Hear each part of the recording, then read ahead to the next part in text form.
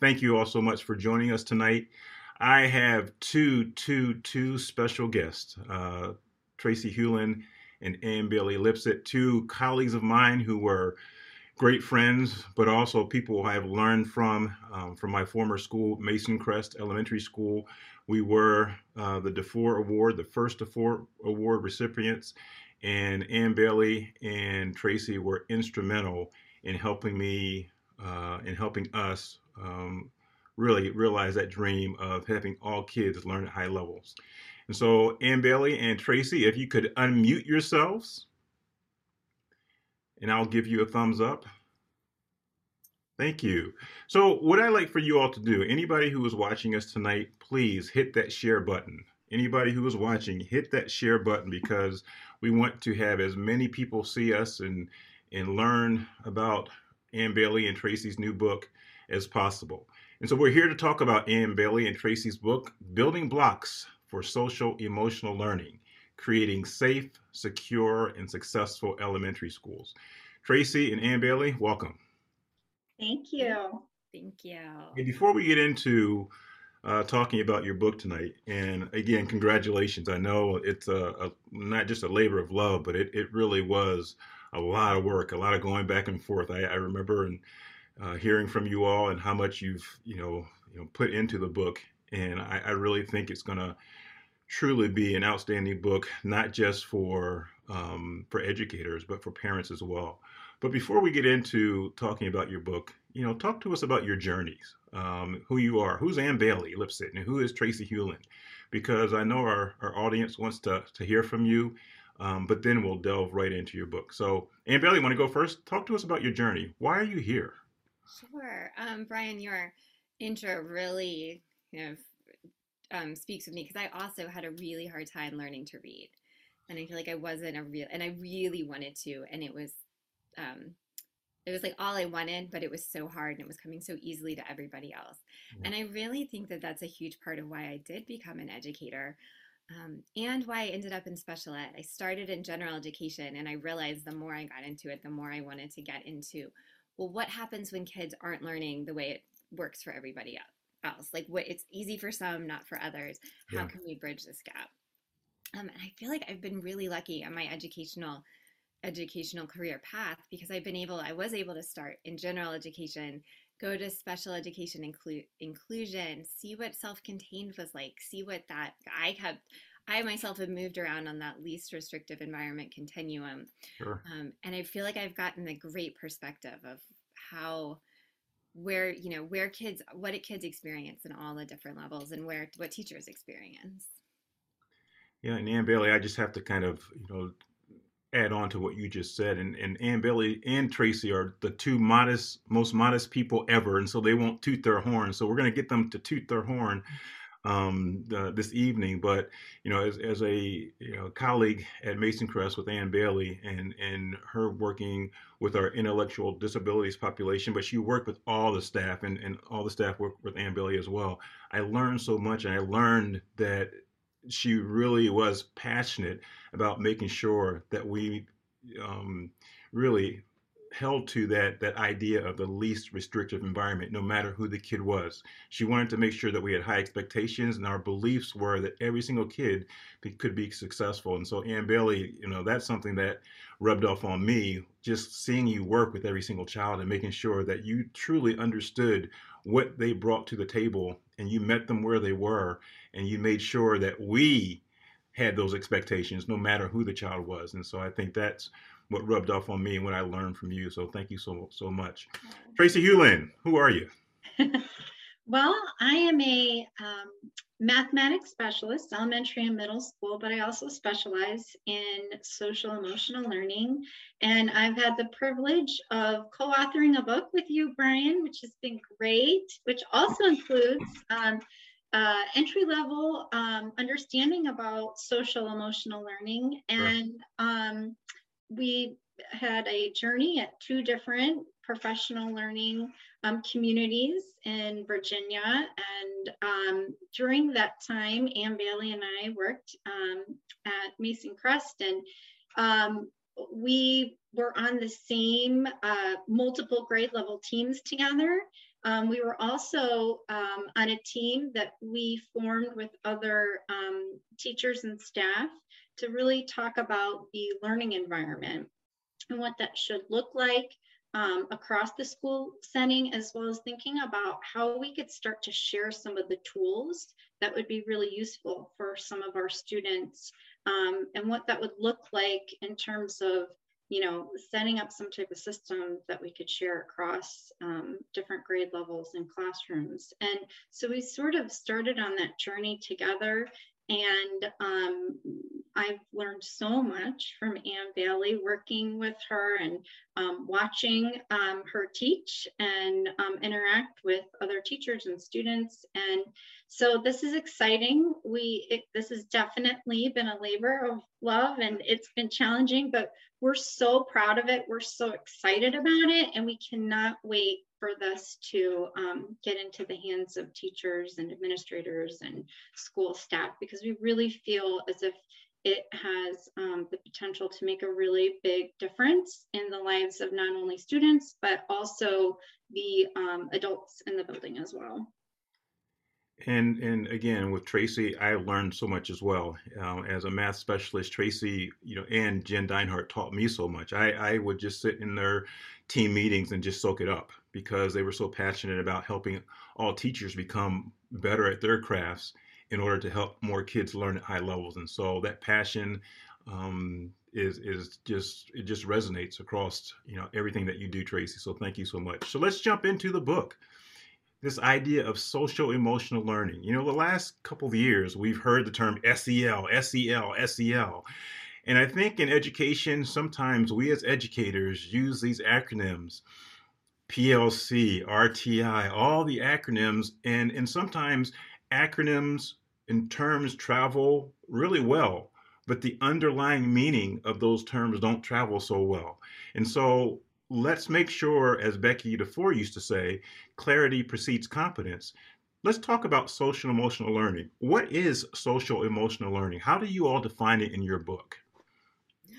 I feel like we got into this. We knew we wanted to write this book, and then we're like, defining it is very difficult.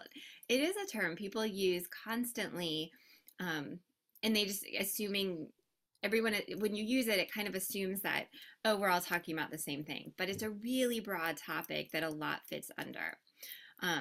To give the best definition I think is we would use from the Collaborative for Academic, Social, and Emotional Learning, or CASEL.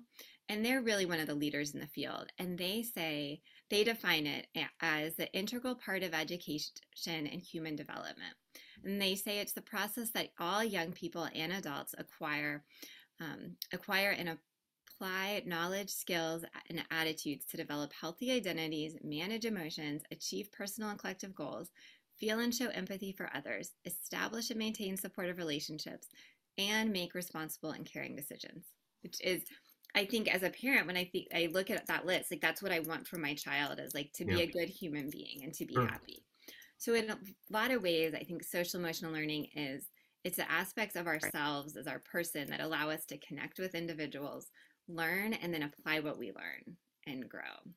And so, what would that look like? Because I know, we talk about the definition, but when we have to put that into practice, what would that look like in an elementary school setting? Like, when somebody says social emotional learning, what would that, like, if I'm a parent, or if I'm just an educator, a new teacher, and I'm like, I'm not sure what that looks like. Am I just teaching SEL skills? Am I pulling kids who are, who have problem behaviors? What does that look like? It's a good question, Brian. I think there's a lot of misunderstanding about what social emotional learning is. I know years ago, and there still are many programs that involve mindset and character, and some define social emotional learning in that way. Some think primarily about the social emotional instruction versus thinking about the culture and climate and the environments of the school. So it really has many facets. And so we developed a pyramid to sort of help schools think about these different features. Popped it up on your screen. Yeah. So The foundation is about building a positive culture and healthy climate within the school, and also creating safe and effective learning environments. That's the foundation, that's the base. So if you currently are just using skills instruction on social emotional learning and looking at those learning targets that involve social, emotional, or cognitive executive functioning skills, that's great. But you need to also look at that foundation and about setting up a positive culture, healthy climate, and safe and effective learning environments. In addition to that, you then need to think about those social emotional skills, right? And we have to think about and know as teachers, what do we want our students to be able to know and to do and to be able to apply within their everyday lives. And there are a multitude of programs out there, and they're research-based and they're good, like we mentioned earlier. But many of them might just be on mindsets, or might just be on character, and they might just focus on one domain. They might just focus on social skills. And we know that it's important to focus on cognitive, social, and emotional skills. So we need to look at those frameworks and decide, what does it entail and what does it not entail? And so what do we need to include?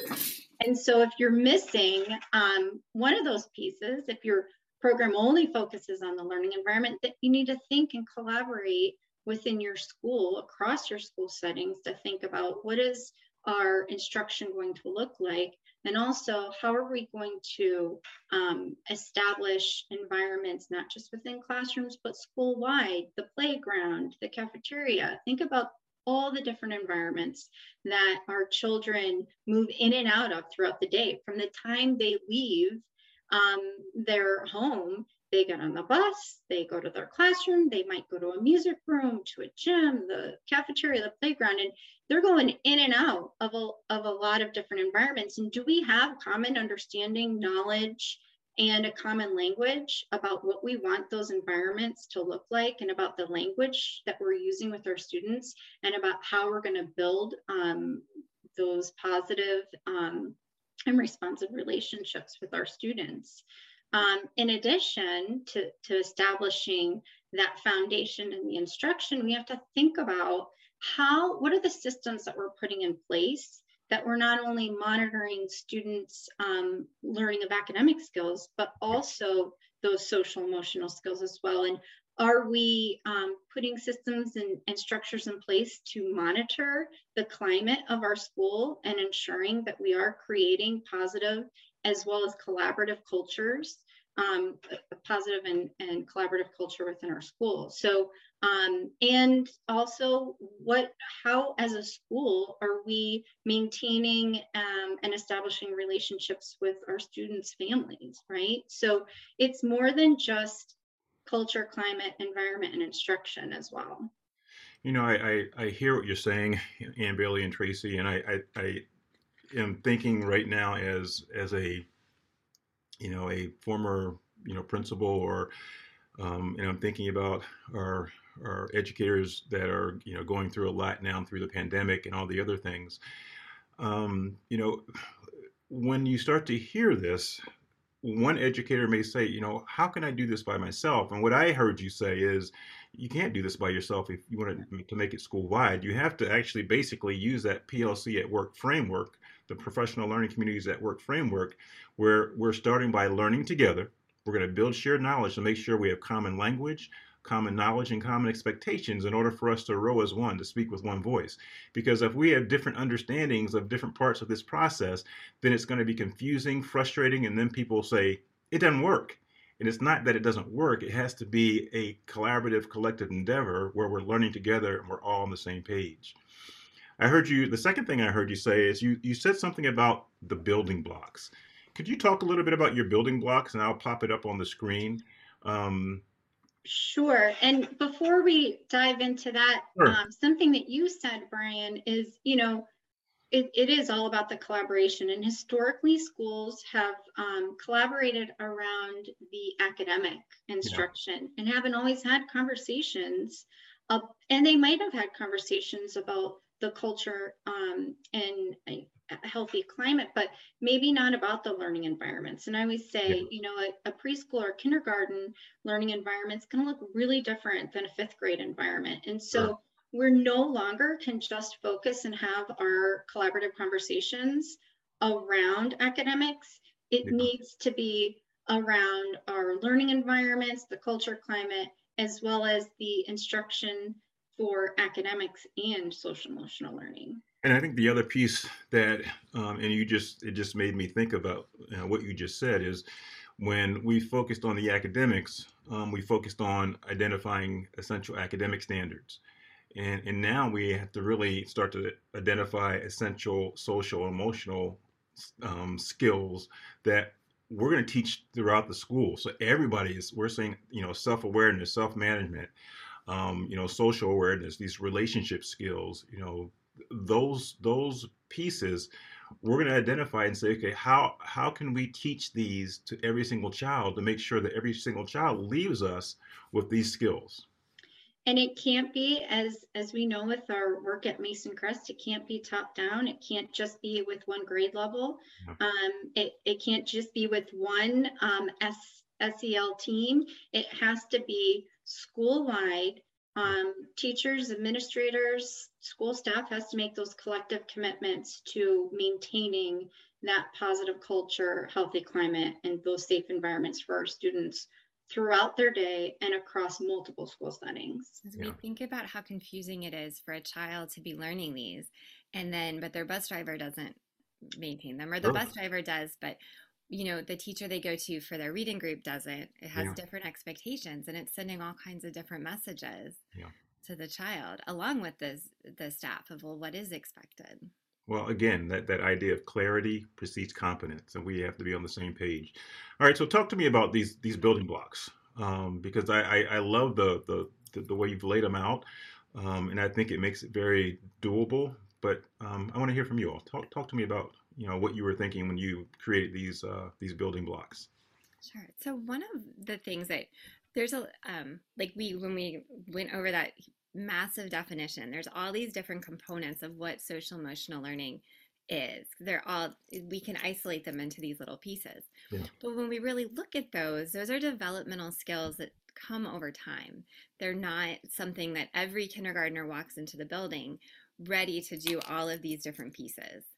And so when we spent a long time looking at the current work in the mental health, the infant parent mental health field, and the research that's going on there around the human development, and bringing in what's already in the field of social emotional learning and putting that together so that we have a much better, this visual kind of helps us understand, like, okay, what do we need as our base? Kind of what do we need if something isn't working, if the child is having trouble making decisions? Well, do we just focus on that decision making, or do we need to see what blocks underneath might not be fully there? So, and I love the way Tracey and I work together was so great, because I'll kind of like talk and ramble, and she's like, wait a minute, I see it. I see the visual. And she would get it down. So I love this visual that she kind of took this idea out, and I was like, no, it's kind of developmental. And she's like, wait a minute, it's blocks. And it really is kind of like the if you play the game Jenga, that you can take out a block or two and it still stands. So you don't recognize it as a tower that's going to fall over, but it's going to be a much shakier tower. So when we look at this is really to remind us of, well, what do students need first? And they might look like they've got it all together, but what else is going on here? What down in that foundation needs to be firm before we can build on top of it? And there seems to be a lot of different versions of, these components out there. Why did you all kind of settle on this type of framework or this visual? I think it came back to that need to be able to show the developmental nature of it. And we'd often find when I'm in a fellowship for infant parent mental health, and the mental health professionals there would say, I just want teachers to know this. Why don't they know this? Well, when teachers do know it, they'd be like, why didn't anyone tell me this before? And when they do get it, and sometimes it is, it's out there, they're like, oh, this works, this makes sense. And so we really just thought, and we struggled with this because what's out there is excellent. but it also doesn't capture that developmental nature that we really need to be able to understand if we're going to support all children. We do share in our book, Castle, who we say is one of the leading sources of helping schools to embed social emotional learning. They have 5 competencies, and in our book we have a diagram that shows how they're integrated into our building blocks. And Stephanie Jones is sort of the leader of the ESL lab at Harvard, and they talk about 6 domains that involve cognitive skills, emotional skills, social skills, as well as they call them belief ecologies, which I deal with identity, perspective, and values, right? Like our mindsets, and we think about character building and our self-esteem, motivation, gratitude, things of that nature. And so those are also embedded into these building blocks. So we've taken ideas from them, but as Ann Bailey mentioned, since she's done so much work in the mental health field, you can see that this is woven in through our building blocks, and we're excited about that. That's awesome. And I want to switch gears a little bit, because I mentioned the pandemic and teachers feeling so, really overwhelmed. There's so much on their plates right now. And I'm going to play devil's advocate. What happens when a teacher says, this is just another thing that we have to do, it's an add-on? How do you respond to that? Because again, there are so many directives and initiatives coming at teachers, and the idea that they're not able to have all their kids in their classrooms at some days, and some teachers are out some days, and it's just really a challenge right now. And so how do you, at this point in time, help them understand that this is just not another add-on to their plates? So I'm going to start off, and then I'll have you, Ann Bailey, add on. I always think it's interesting. There's a lot of misconceptions.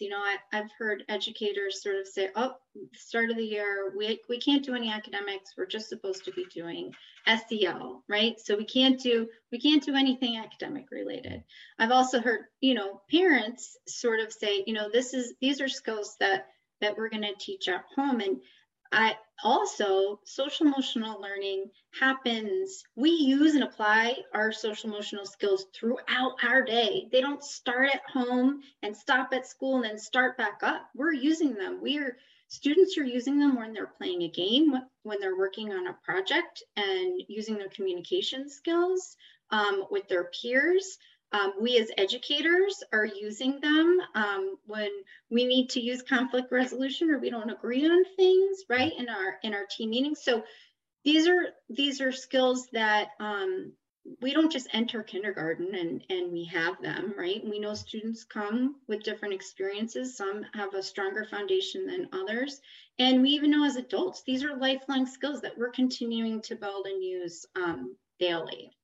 So they're necessary, they're needed, we're using them, and no longer, like I mentioned, can we just teach academic learning. We also have to focus on social emotional learning. So how do we do that? And so we focus in on our book about we focus on 10 teaching practices that we can integrate social emotional learning with academics. And then we have a lot of planning tools that teachers can use in planning the academic learning, and thinking about how can we weave in social emotional learning with academics. And in order to do that, you have to really know the ins and outs of those standards. You have to dig in and unpack them and know what they're all about, so that it can come naturally. And I think Ann Bailey does such a nice job sort of explaining and talking about those teachable moments. We talk about one of our 10 practices is about teachable moments.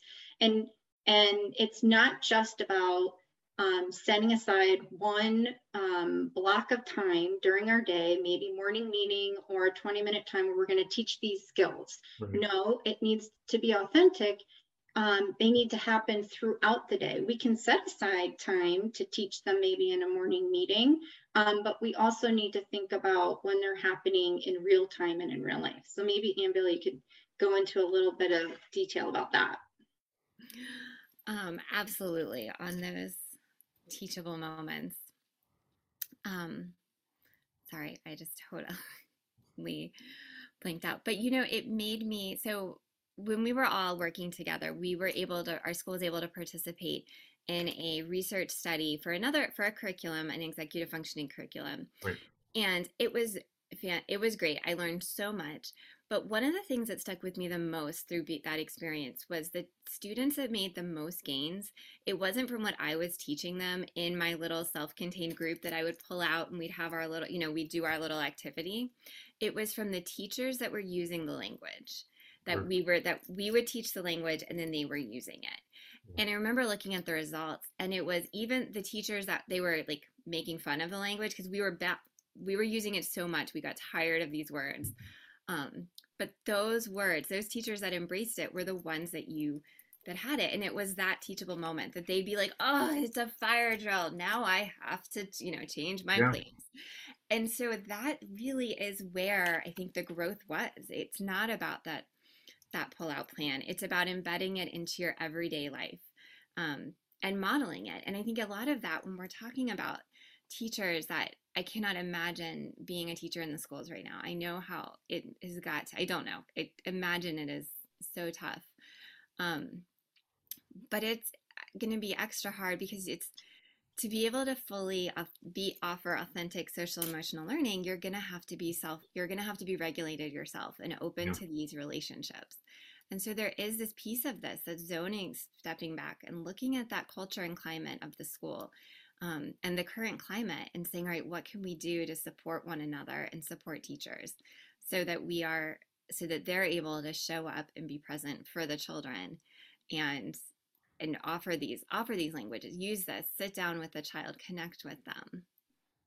Yeah, I really think that this can no longer be a should we do this. This is imperative. This is not just some pie in the sky, philosophy that we should do this because it's something that everybody's doing it. We have to do this because it's preparing kids to be adults. The cognitive skills are important, but I heard somebody the other day say the social emotional learning, the social emotional skills, these are the skills. These are the competencies that are going to help kids be successful when they go to college and when they get a job and they have to get along with people and they have to manage themselves. Those are the skills that are going to help them keep a job. We want to make sure that kids can learn, and that's critically important, the cognitive piece. But most employers are saying, I can train people. The problem is they don't know how to play nice. They don't know how to get along with each other. They actually don't come to work on time. And so those skills, and I don't like the term soft skills. That's a misnomer. I like the term human skills. These are human skills that they need to be successful. And when we talk about that, the idea of emotional quotient, EQ, that's more important than IQ. And so if we can teach these skills, then our students, our children are going to be more successful, and they're going to have a solid foundation to move forward and do whatever they want. But if we, say this is just something that we add on, then we're going to continue to get what we've always gotten. Absolutely. And, there isn't one roadmap for how to do this. It really comes down to teams collaborating, and educators are excellent at figuring out how to integrate across the curriculum. And this is what needs to happen here. When we were working together at our school at Mason Crest, we started to figure out, how could we use transitions as a way to not only teach academic skills, but some of those social emotional skills too. Those are, historically we think of those as times of we're going to be as quick as we can, and we want our students to be quiet and sit at the carpet, and transition should be fast, but they really are these unique learning opportunities. And as our students, our younger students have a really hard time sometimes transitioning between, different content areas, going from math to language arts or language arts to music. And so it's a time that you can not only teach academic skills, but some of these social emotional skills in real time. And so, I talked a little bit about these 10 practices, and these 10 practices are practical. Again, they're not, ideas of just having a scripted lesson or program and designating a certain time to teach vocabulary, right? It's really about knowing those essential social emotional standards and thinking about, as a team, brainstorming, how can we embed them into our academic learning? Can we do it during play? Can we do it during our read alouds and in reading comprehension strategies? Can we do it when we're teaching students about goal setting? When students are engaging in partner games during math time? When can we embed them into the school day, into real time, into students' real lives? And sometimes we are going to say, we are going to teach a lesson, and these are the things that we need our students to understand about that vocabulary or that academic language, but it's also going to be authentic. And if we know those standards, then when students are engaging in conflict, we can be there as a support for our students and help guide them if we know what they are and what we want them to be able to know and be able to do ourselves, right? And Tracey, yes, you mentioned the transition. Well, all of these practices, I have to say, anytime we came up with an idea, Tracey would be like, no, that needs to be reproducible. That needs to be a graph. That needs to be something hands-on teachers can print out and use immediately.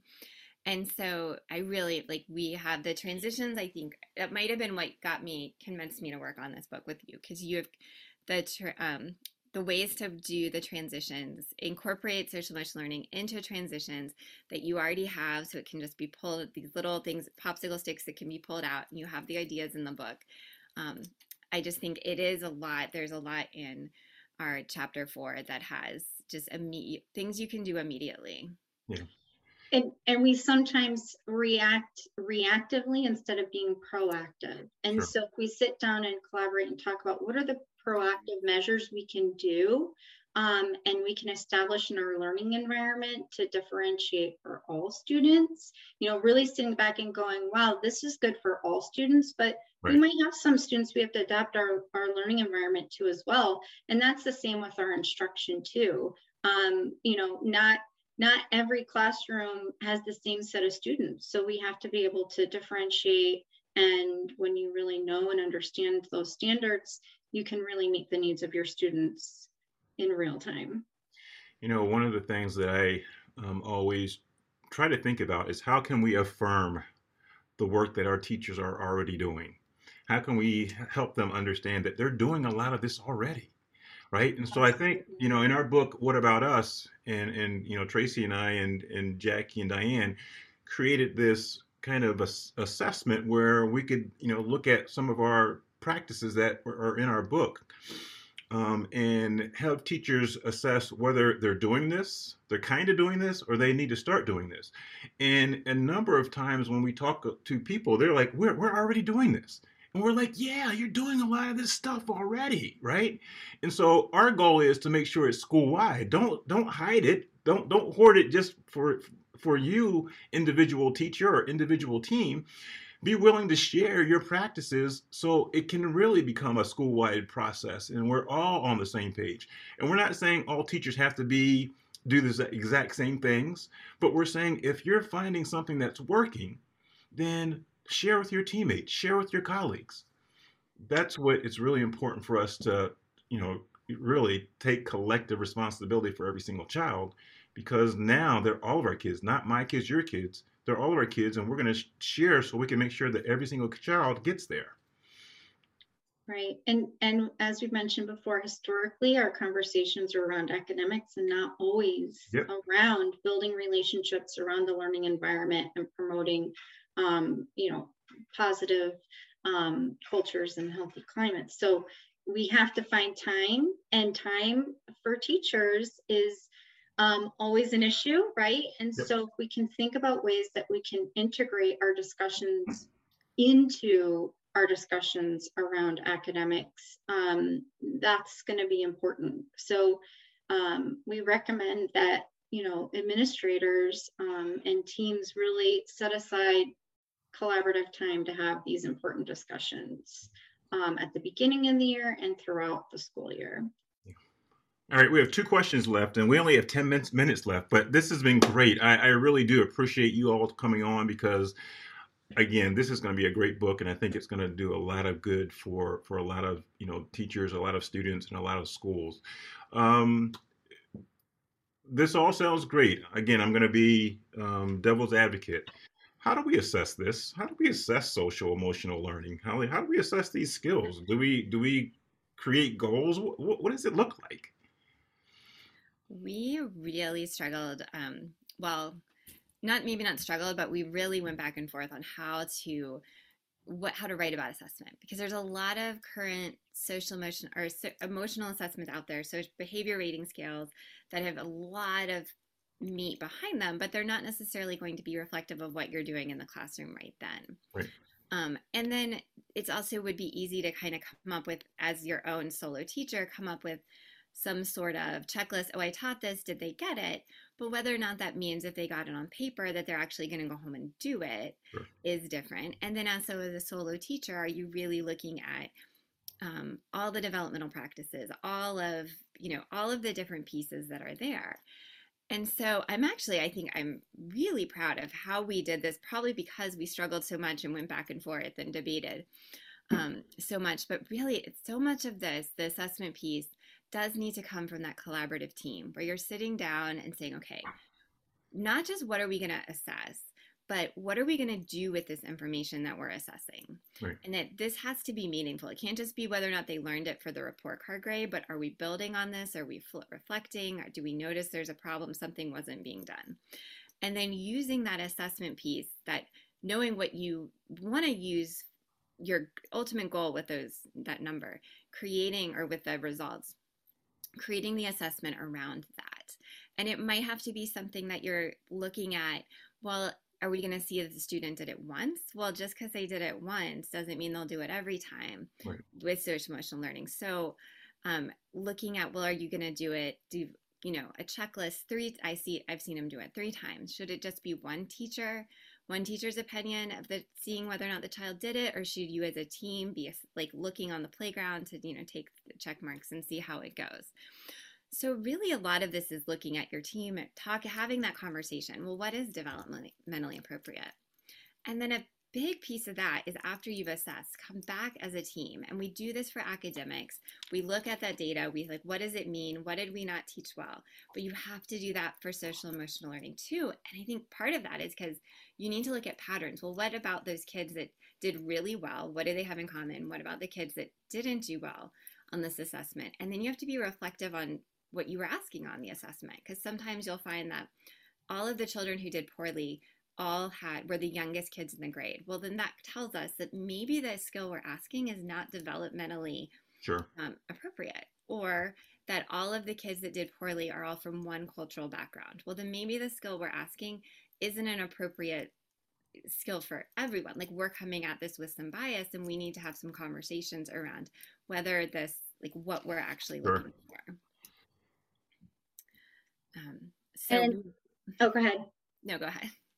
Well, and I was just going to say, we do talk about, ways that teams can develop common formative assessments to help determine what students know, what they're able to do, but also using that as a way to say, wow, my students did really well in this area, and having those conversations. What did you do in your classroom? We talked about doing this, but wow, tell me, what did you do? I thought I was doing the same thing. Well, oh, I didn't do it that way. Maybe I'm going to try this next time. So it's about being transparent with one another, having conversations, figuring out, well, that didn't go so well, or well, your students are doing really well in this area, and mine are struggling, and using assessments more in that way to help with our teaching practices.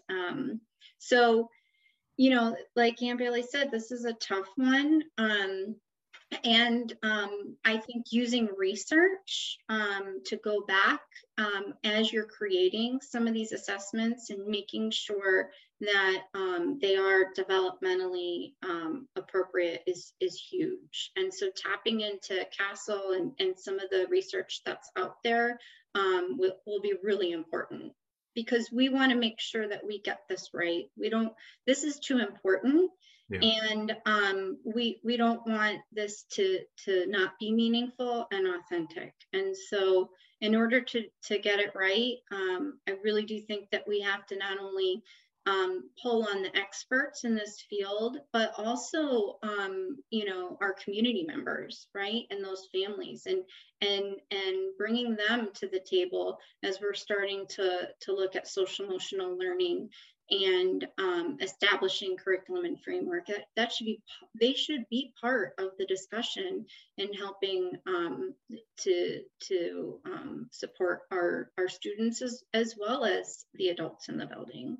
You said something that was really important. You were saying that, and again, we're not great at this, but really now making sure that we bring parents and have that voice into the conversation, because we really want to make sure that we're situating the learning in the lives of our students, right?